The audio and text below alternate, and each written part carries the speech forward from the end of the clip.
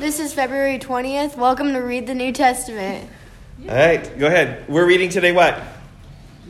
Luke chapter 16. Go ahead. He also said to the disciples, there was a rich man who had a manor, and charges were brought to him, and that this man was wasting his possessions. And he called him and said unto him, what is this that I hear about you? Turn in the account of your management, for you can no longer be manager. And the manager said to himself, what shall I do, since my master is taking the management away from me? I am not strong enough to dig, and I am ashamed to beg. I have decided that what to do, so that when I am removed from the management, people may receive me into their houses. So summoning his master's debtors one by one, he said to the first, how much do you owe my master? He said, 100 measures of oil. He said to him, take your bill and sit down quickly and write 50. Then he said to another, and how much do you owe? And he said, 100 measures of wheat. And he said to him, take your bill and write 80. The master commended the dishonest manager for his shrewdness. For the sons of this world are more shrewd in dealing with their own generation than the sons of light. And I tell you, make friends for yourselves by means of unrighteous wealth, so that when it fails, they may receive you into the eternal dwellings.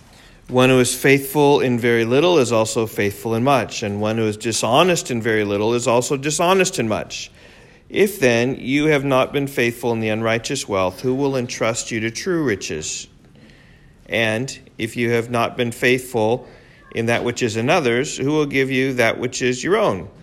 No servant can serve two masters, for either he will hate the one and love the other, or he will be devoted to the one and despise the other. You cannot serve God and money. It's an important principle there. Super good.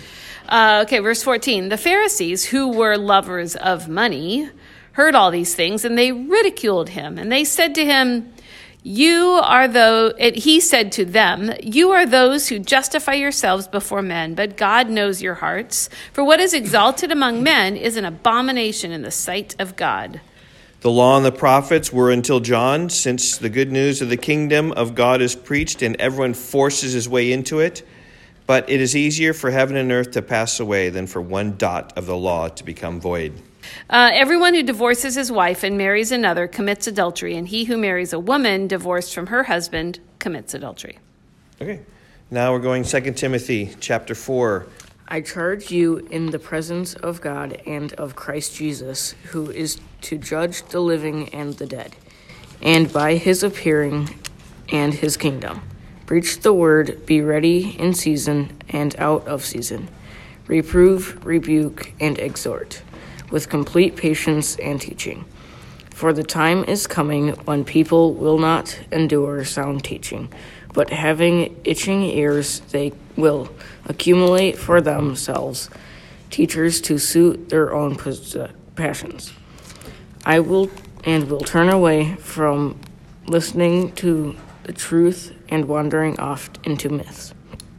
As for you, always be sober-minded, endure suffering, and the work of an evangelist, fulfill in ministry. For I am already being poured out as a drink offering, and the time of my departure has come. I have fought the good fight, I have finished the race, I have kept the faith. Henceforth there is laid up for me the crown of righteousness, which the Lord the righteous judge will award to me on that day, and not only to me, but also to all who have loved his appearing. Do your best to come to me soon, for Demas, in love with this present world, has deserted me and gone to Thessalonica. Crescens has gone to Galatia. Titus, there's Titus, to Dalmatia. Luke alone is with me. Get Mark, that's Mark like the Gospel of Mark, and bring him with you, for he is very useful to me for ministry. Tychicus I have sent to Ephesus. When you come, bring the cloak that I left with Carpus at Troas, also the books, and above all the parchments. Alexander, the coppersmith, did me great harm. The Lord will repay him according to his deeds. Beware of him yourself, for he strongly opposed our message. At my first defense, no one came to stand with me, but all deserted me. May it not be charged against them. But the Lord stood by me and strengthened me, so that through me the message might be fully proclaimed and all the Gentiles might hear it. So I was rescued from the lion's mouth. The Lord will rescue me from every evil deed and bring me safely into his heavenly kingdom. To him be the glory forever and ever. Amen. Greet Prisca and Aquila and the household of Onesiphorus. Erastus remained at Corinth, and I left Trophimus, who is ill, at Miletus. Do your best to come before winter. Eubulus sends greetings to you, as do Pudens and Linus and Claudia and all the brothers. The Lord be with your spirit. Grace be with you. All right. Thanks, guys. Say bye-bye.